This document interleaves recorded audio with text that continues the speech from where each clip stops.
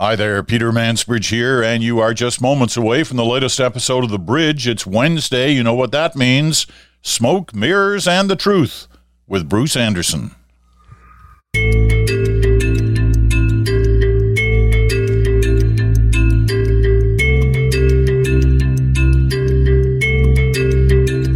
Yes, the Wednesday music. Smoke, Mirrors, and the Truth. Bruce is with us from Ottawa. Good morning. Peter, I love that music every Wednesday. That just gets me jumping right out of bed. I can't wait to talk to you again. Well, let me ask you first of all, because this was the classic choice that had to be made yesterday. 4 o'clock Eastern time rolls around, and there's two things happening right in that moment. You've got Joe Biden meeting Justin Trudeau for the first, I guess, summit meeting of world leaders, including Joe Biden. And at the same time, you've got extensive coverage, wall-to-wall coverage of Tiger Woods running his car off the road. Serious accident. I thought you were going to say you've got your dog Theo looking at you like it's time to go for a walk, boss. And that's actually what happened. But yes. So you didn't pick either one of them. I wanted to know which one you picked. What did you go for? Because the Canadian channels, they tried to have it both ways. And of course, there was the CBC covering this virtual meeting, which was very virtual, at least for the first few minutes, and then they kind of went behind closed doors. But you could tell they were desperate to get back to Tiger. Yeah, I didn't follow the Tiger story very closely, in part because I think that the history of events like that is that you just get very, very little hard information. For the first who knows how many hours. I think Tiger's management also really shuts these things down. So 2 or 3 days from now, I kind of figure I'll be able to read a story that has some actual information in it that's sort of reliable. But in the meantime, I was very interested in the Biden-Trudeau meeting. And I love the fact that it was virtual in a number of ways. One is, I was thinking, if these two were meeting in person, all of the logistics, all of the effort, the travel, and everything else that goes into those meetings didn't have to happen. And as a result, I was reading this 5-page roadmap that they issued this morning about the detail of what they talked about and had agreed to do together. And I found it really quite interesting. So I don't know if most of the media coverage included much of that, but there's a lot of substance there.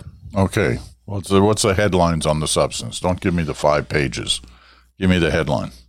Well, this is the great advantage of the podcast, of course, Peter, as you know, is that we don't have to just touch the surface of this. But I hear you. You just want the highlights. So, because we have a great program coming up, a really important one that you've lobbied for some time. I've been very keen to have this program, and our guest coming up is a really great guest. So I'm really looking forward to that.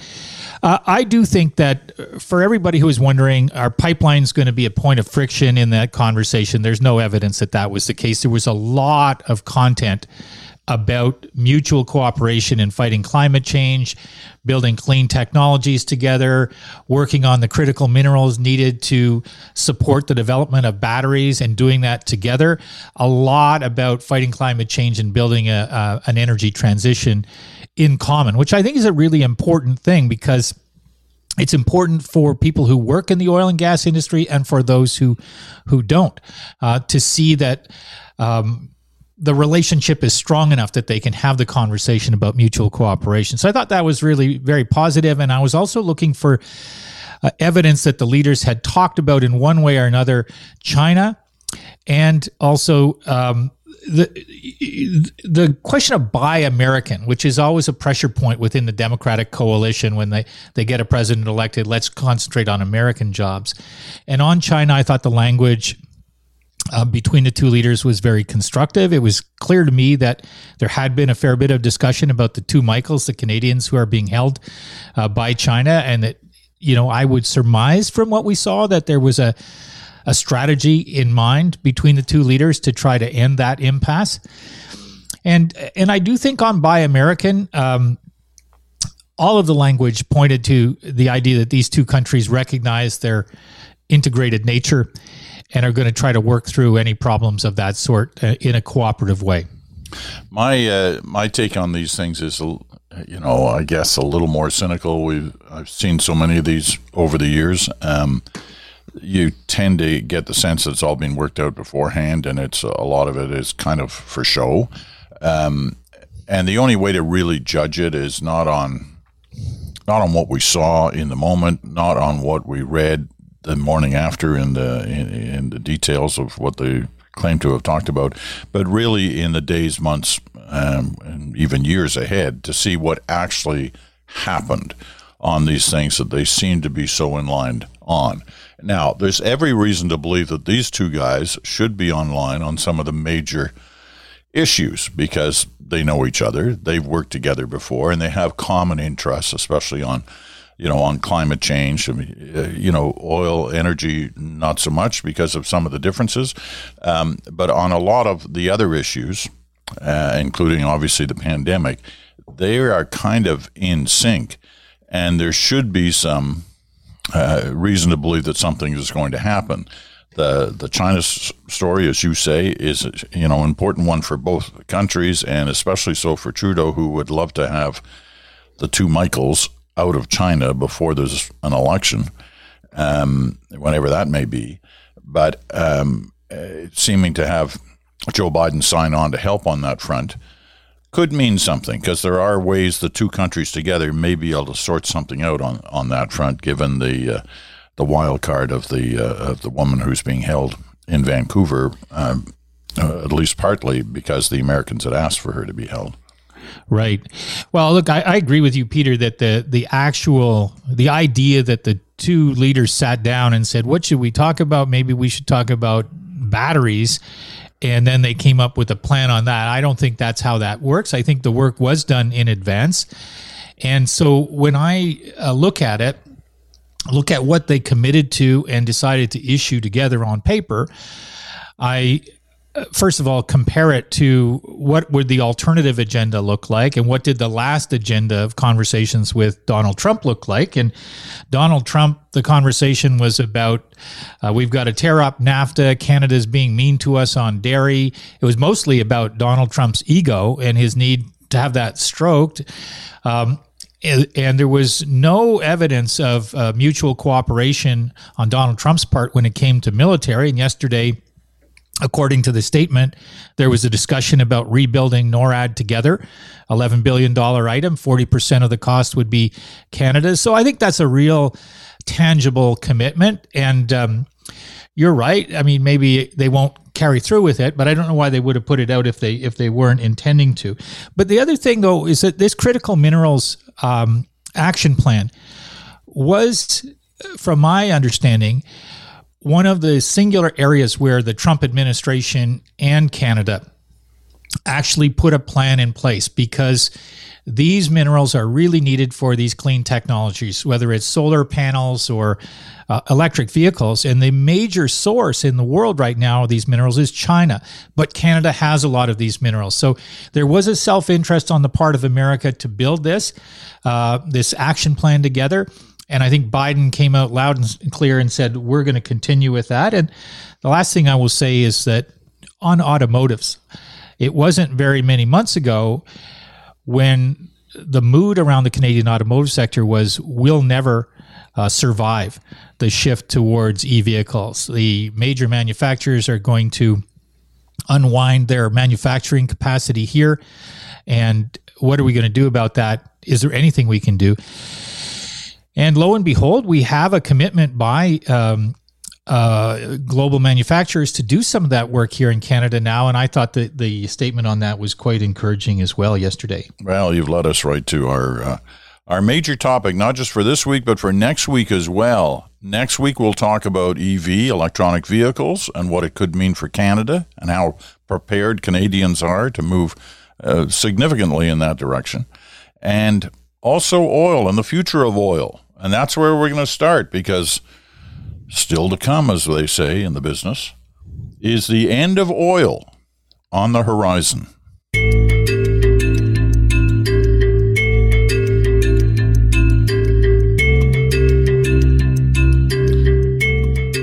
Okay, that's the big question. Is the end of oil on the horizon? It's a provocative question, and you may think we're going too far without even asking it, but there is a sense of this issue out there in different parts of the world, and you'd be surprised where some of it's coming from. So joining our conversation to talk about this is a friend of the podcast, a friend of the program, Markham Hislop, who is one of the best energy writers, most connected energy writers in Canada. He knows the Western Canadian story really well, but he knows the world energy story really well. He's based these days on Vancouver Island in Parkland, which is a great area of Vancouver Island. Not that there's a bad area of Vancouver Island. It's one of the most beautiful spots in the country. Anyway, let's get going by talking to Markham, because we were spurred on by a column that appeared in the New York Times about a week ago. And that's how we're going to start this conversation. A headline in the New York Times, Shell in a turning point says its oil production has peaked, really leaves one with the impression that, okay, we're now into the downslope on the future of oil. You know this story well. You've been covering the oil patch for more than a little while. Is this the real thinking that's going on in the oil patch about the future of oil? Well, it depends on which oil patch you're talking about. Canadian oil patch, perhaps not. At least there's not as much as it should be. And this is one of the arguments I get into with folks in Alberta all the time. But I can tell you, I interview energy experts from around the world. And I remember in particular interviewing economist Ed Rawlings, he's the chief economist for Wood Mackenzie, the big international consulting firm. And they had written a study in 2017 about the peak oil demand. And I interviewed him in 2018. And so we were talking about peak oil demand maybe showing up in 2036. And this was one of the more aggressive peak oil demand forecasts at the time. And now we have a number of agencies, including McKinsey and other reputable consultancies, saying that we may be at peak oil demand now, and if not now, within a few years. That's how rapidly the energy system is changing. And I think that is not appreciated in the Canadian oil patch. It tends to be a little insular. It tends to be a little bit, provincial, inward looking. And when you get outside of Canada, you talk to experts in the US or in Europe, you get a very different view of how the energy system is evolving and the role that oil is going to play in that system going forward. What's holding Canadians back, or the Canadian oil industry back? It was very interesting. And I broke a story in 2018 about a series of meetings that started in the fall of 2014. And it was convened by 5 oil sands CEOs, people like Murray Edwards of CNRL. I mean, the CEO of Shell and Cenovus. These are big Canadian companies.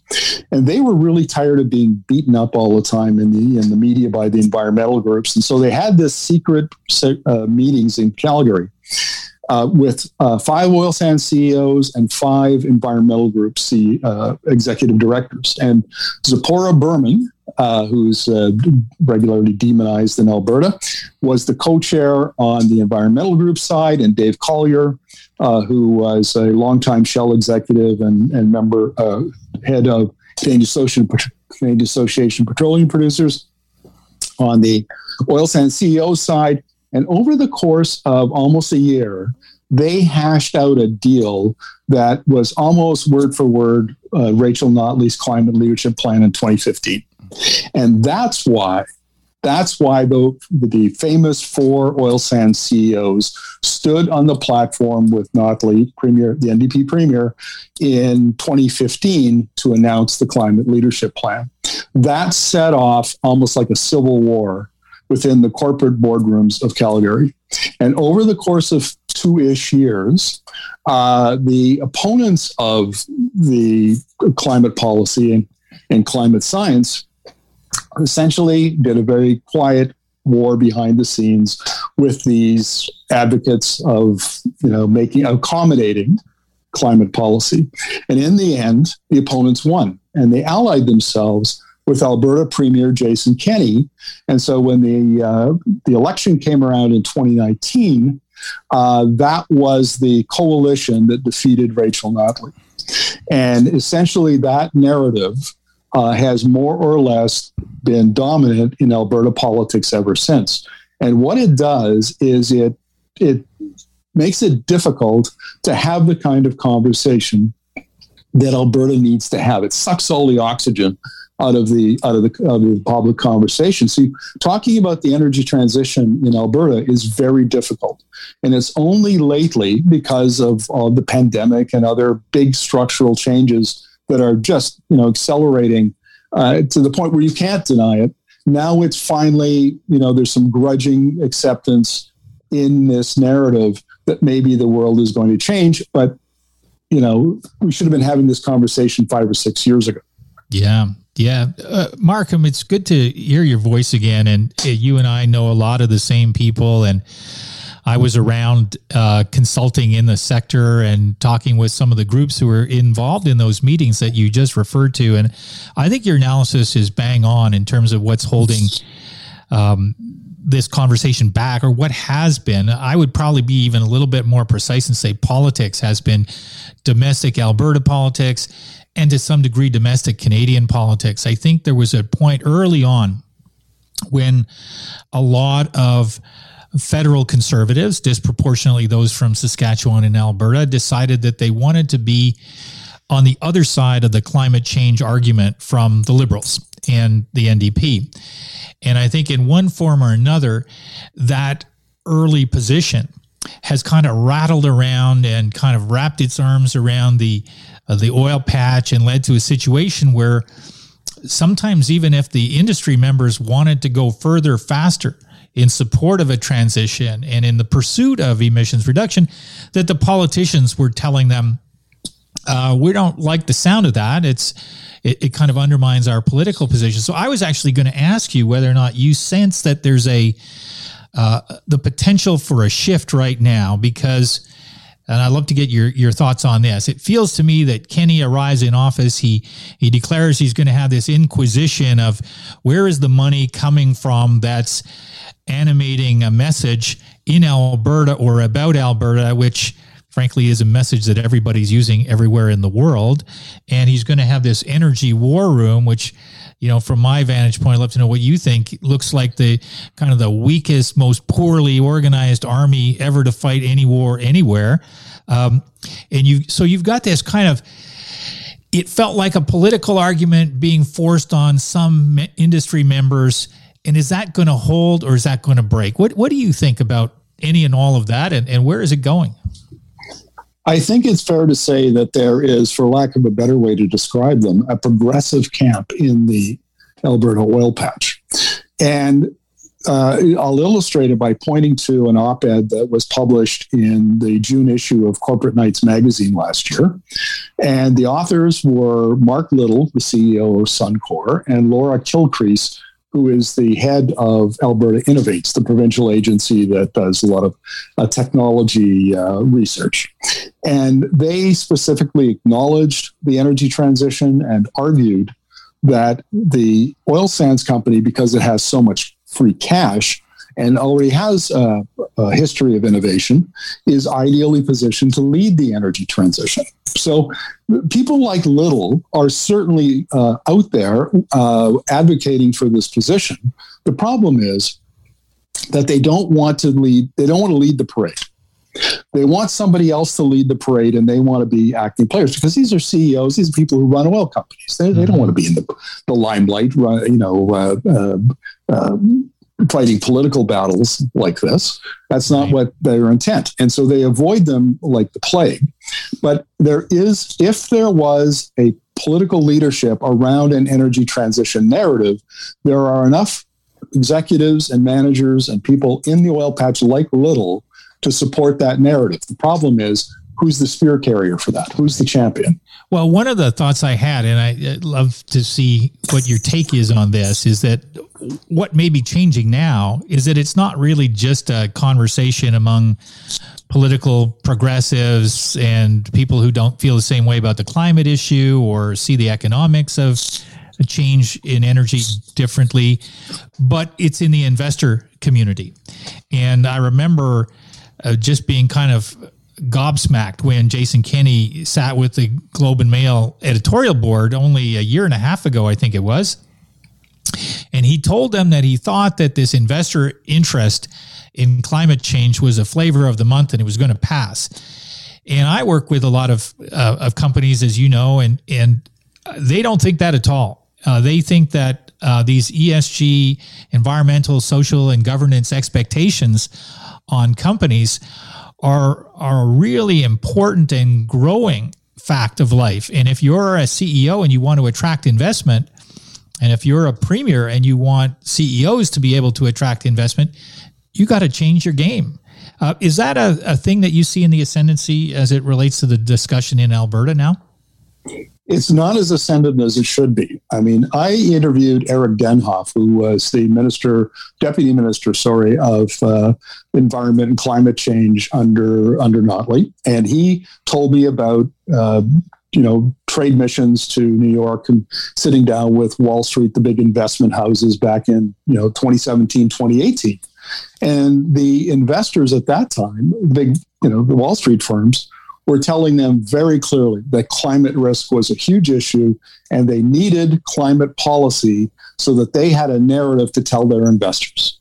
They had to say, look, Alberta they're doing something about climate, and that's why it's still okay to invest in the oil sands. Now, fast forward a couple of years, and what happened last year when the Norwegian Wealth Fund blacklisted 3 or 4 of the big oil sands companies, CEOs like Alex Pourbaix of Cenovus, who is the chair of the board of governors of CAP, so very, very influential. When his firm got blacklisted, came out and talked about how it was, it was unfair and it was, green tokenism, and rather than saying, acknowledging it as a wake up call, hey, we have to do something, it was very petulant. I think is what I called it in a column. So again, Wall Street is moving faster than the corporate boardrooms of Calgary, and that's a bad thing. I don't know the players like you two guys know the players, but I do. When I look at this situation from sort of the global perspective, and you see what's happening in Europe, and you see the move that Shell has made and the kind of things that Shell is saying. I mean, all these companies are connected in some form or another, and you have to wonder whether the Alberta companies, and I guess it's not just Alberta, but it's some of the North American companies, are resisting the moves that the European companies are making. Somebody must be saying, hey, at some point we got to get in the game here. Are we really going to be left holding nothing at the end of it? Are you seeing any sense beyond the things you told us at the beginning of this conversation that the Alberta companies, at least the Canadian companies, are ready to make a significant move? No. And I have an article in this month's Alberta Views magazine in which I kind of address this very issue. And the European oil majors they're evolving from big oil to big energy. They're investing in wind farms and solar farms and, electrical utilities and EV charging infrastructure and so on. They don't have that opportunity in Canada. You can't go and, compete with Quebec Hydro or BC Hydro the way you can in Europe. And so they have a different set of opportunities. And I've interviewed a number of executives. And in fact, I interviewed Janet Annesley, who was the vice president for Husky Energy, for this story. And she said, and I think this is the approach that all the other companies are taking, we have modeled out to 2050. And our best business case is to lower our operating costs and lower the carbon intensity of our heavy crude oil. we will look at investments in, clean tech and clean energy if they make, there's a good business case for them. But that isn't going to be our primary focus. And I think you're seeing very clearly that's Suncor's doing it. CNRL is taking that approach. Imperial Oil is taking that approach. Those are the kind of the big 4 or 5 now. And I don't expect that that's going to change much going forward. Okay. Mark, I think your take on the kind of the cultural barriers that you're describing is absolutely right. It's really important for people to kind of think about it and how we overcome it. And I think it is compounded by the fact that the information flow about opportunity that Alberta could have if it embraced this kind of changing investment climate and changing energy demand, I think is a really important one. I did a little talk a while ago where I kind of went through the largest companies in the world, the Microsofts, the Facebooks, the Amazons, and so on, and what kinds of choices they were making in terms of where to locate and what sort of sustainability credentials they were looking to bolster and what kind of public policies they were looking to be surrounded by. And if you just looked at that and you were a young, aspiring Albertan, you couldn't help but come to the conclusion that the province needs to take a different approach to attracting investment. It can't be sending out these signals that say we're the one place you can reliably find in Canada anyway that really has a problem with carbon pricing, that really doesn't know that it cares that much about climate change. And so I don't know how that gets solved, but I wanted to, maybe for my last question for you, ask you, social media. You use social media. I sometimes think of it as anti-social media because if you utter something that is controversial in the community in which you live, you get it hard and fast coming at you. And now I'm sitting here in Ottawa and I can say the things I say and I don't, and sometimes I'll say things like what the CEO worldwide of BP said, which is the world needs a rapid transition to net zero and carbon pricing is a great way to do it. But if you say that in Alberta, I get the sense that you take quite a amount of fury upon yourself. How does that make you feel? How do you approach that just from the standpoint of your own kind of ability to kind of walk through the community and keep pushing the reporting that you do and the thoughts that you have? I'd be very curious about that. Well, Bruce, I can tell you my hide's a lot thicker now today than it was 4 or 5 years ago. And this is very interesting because I am not anti-oil sands. In fact, I wrote a 2019 book, The New Alberta Advantage, Technology, Policy, and the Future of the Oil Sands, in which I argued that the oil sands companies, by acknowledging climate policy, climate change, and climate carbon pricing and all of that, were actually innovators.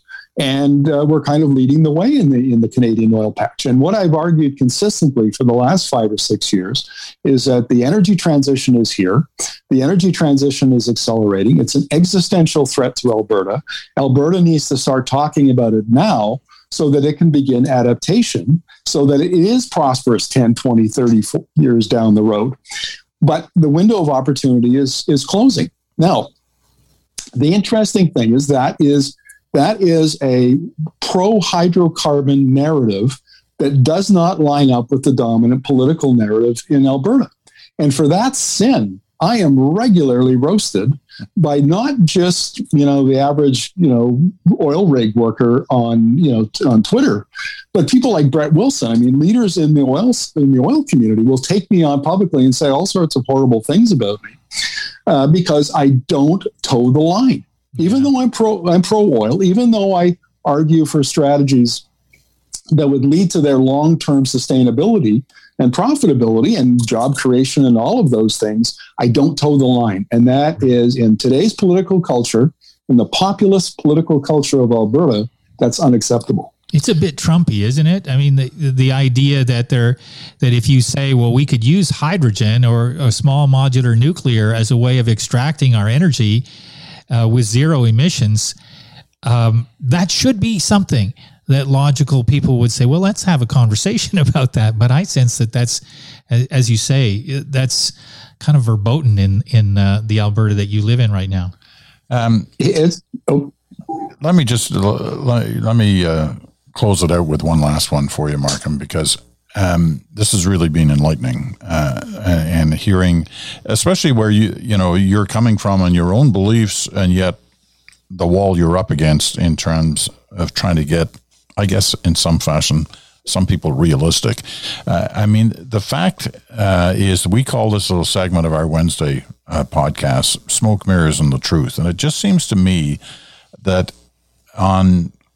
and to some degree on both sides of this issue, there's been a lot of smoke and mirrors in the way it's portrayed, and not enough of the truth. Am I being too conspiratorial here, or would that be a fair assessment? Peter, I remember writing a piece for the Alberta Oil magazine in 2016, and I talked about the Vancouver School of Media, the Tyee, the Observer, and other kinds of independent media like that. And the misinformation that they were spreading about the oil and gas industry and pipelines, because they were publishing pieces that literally were not factual. They were agitprop as opposed to real journalism. So on the other side of this, there are narratives, and there's a lot of reporting and writing that's wildly inaccurate. And then on the other side, the pro-oil, the oil boosters side, there's quite a lot of the same, where they're essentially trying to justify the status quo.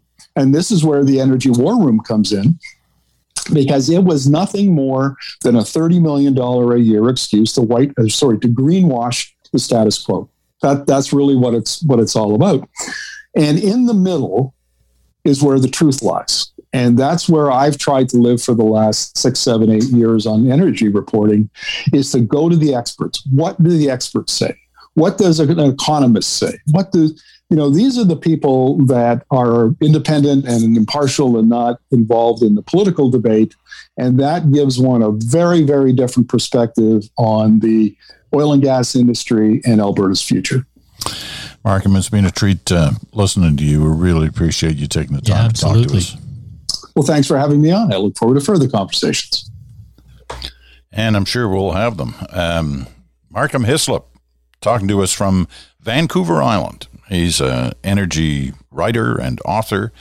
And I guess, Bruce, is safe to say, it's certainly safe for him to say, that he's controversial.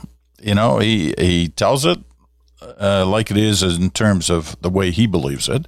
And as a result, he's been under the gun more than a few times by various players in the energy industry, and it seems more the political players than necessarily the industry players. You have to unmute there, Bruce. Tricky technology. Here we go. No, I'm not getting you. You're, whatever you've done, it's great to watch him do that. He's tapping on his mic. I can see him, but nothing's working. No, whatever you did, you unplugged it somehow. So I'll let you keep working on trying to figure that out while I give a promotion to next week's program, which is the logical addition to this, because I think, the tease provocative question that we asked was, is the end of oil on the horizon? Well, it's not on the horizon, unless you're looking way, way into the future. Okay, I think you're back now, Bruce. Whatever you did there. Yep, there you go. Unless you look way, way into the future, it's not like going to be tomorrow, and it may never happen. As Markham says, if they adjust and adapt, oil can still play a role in our future, but it's going to have to be a lot different than the present. But anyway, next week we're going to talk about electronic vehicles. We kind of tipped our hand a little bit during that discussion, but it's a fascinating discussion to have, and we're going to look at that in terms of what part of our future that is. Okay, sorry, Bruce. Go ahead now on the controversial nature of Markham. Of Markham. Well, I think he has been subject to some sense of controversy. I don't think he should have been. I think that most of what he's saying is the kind of careful analysis that, or at least the kind of the big picture analysis that Albertans want to hear about their future. I think part of what's happened, and he tells the story, I think, with quite a bit of sadness almost for the nature of the conversation that he's been part of and been trying to contribute to, that Albertan politicians, some of them anyway, are trying to pretend that the rest of the world isn't changing, trying to pretend that the only problems faced by the Alberta oil patch are problems that have to do with Liberals in Ottawa, when that just doesn't stand up to any kind of scrutiny. So I think the truth is that conversation is changing in Alberta somewhat. I think Jason Kenney's plunging polling support is an indication of the fact that Albertans are becoming more skeptical of that we stand against any conversation that might involve some change in the future value of oil. And he's absolutely right that there will be oil used for quite some period of time, and that the way for Alberta to participate in that market is to do things to reduce emissions, which some of the companies are very anxious to do and are already implementing, even though it's politically hard to have that conversation in Alberta, which it shouldn't be.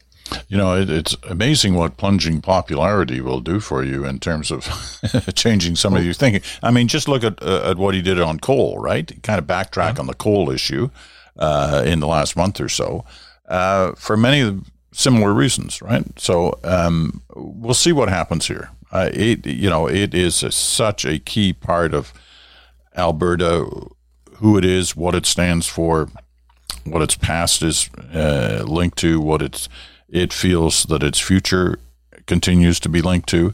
So we'll see what happens and how that plays out. Meanwhile, next week, I know you're as excited as I am to talk about this whole issue of electronic vehicles and where we are. You know, I go back and forth on this. Am I going to end up buying one? What are the drawbacks? You know, is there enough? You know, how far can I get in my car? Things are changing rapidly on that front, and we're going to try and answer some of these questions. But I know you're this is reminding me of the time on national TV, and this video is still out there on YouTube if anybody wants to find it, where you announced the internet. Is that how you put it? It was not quite that clear. There's something called the internet. Is the way it sounds. It's pretty funny. Amber Mack was talking to me about it the other day and saying that she used to use that clip as part of her lectures when she started off. Well, I think that I'm just going to give you one little bit of advice before we wrap up today. Is that every time you say electronic vehicles, it has a little bit of the same sound, Peter. So let's tidy that up for next week. I look forward to that conversation. And we will have it.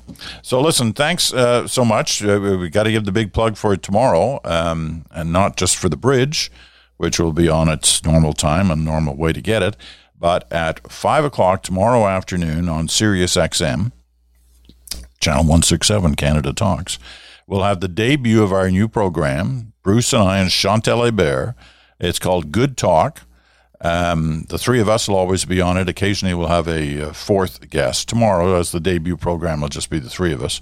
And obviously, if you get Sirius XM, you will be able to hear that program. But I think there's going to be a way that you'll also be able to hear it other than just that. And so, at least initially, so you can get a listen to the kind of program we're going to be putting on.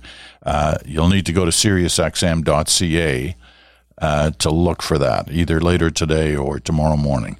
But the idea is SiriusXM.ca at 5 p.m. Eastern on Thursdays, we'll have Good Talk. And, you know, the idea is to sort of kind of gauge the national landscape on politics and, you know, major issues. So we'll see how that goes. Tomorrow we'll very much start with kind of laying laying the landscape down, putting down the way we see things on everything from when there may be an election to the state of the political parties. That'll be show number one, and then obviously we'll get into various issues as it goes. I'm excited about it, and I know Chantal is. I think she's probably going to go for an extra long bike ride today in the snowy streets of Montreal, and I can't wait for us to have that conversation. And me too. So that's tomorrow. That's Thursday. Friday, of course, the weekend special. I got a ton of emails last night from those of you who were putting forward your idea for a signature Canadian speech that you remember either, from your childhood, from the last few years, something that you think will last the test of time. We were talking about this as a result of speeches that were made by Churchill and FDR and JFK and various others, and trying to remember, okay, what's the Canadian speech that sort of rings a bell for you? A lot of people have entered this idea. It's not a contest, but they've sent in their thing. So if you have some ideas, the Mansbridge Podcast at gmail.com, the Mansbridge Podcast at gmail.com. Please send in your entries. Look forward to reading them all and running them out on Friday during the weekend special. Okay, that's it for this day. Thanks, Bruce. Good to talk to you, as always. Great to talk to you, Peter. Okay, and we'll be back. We'll be back in 24 hours.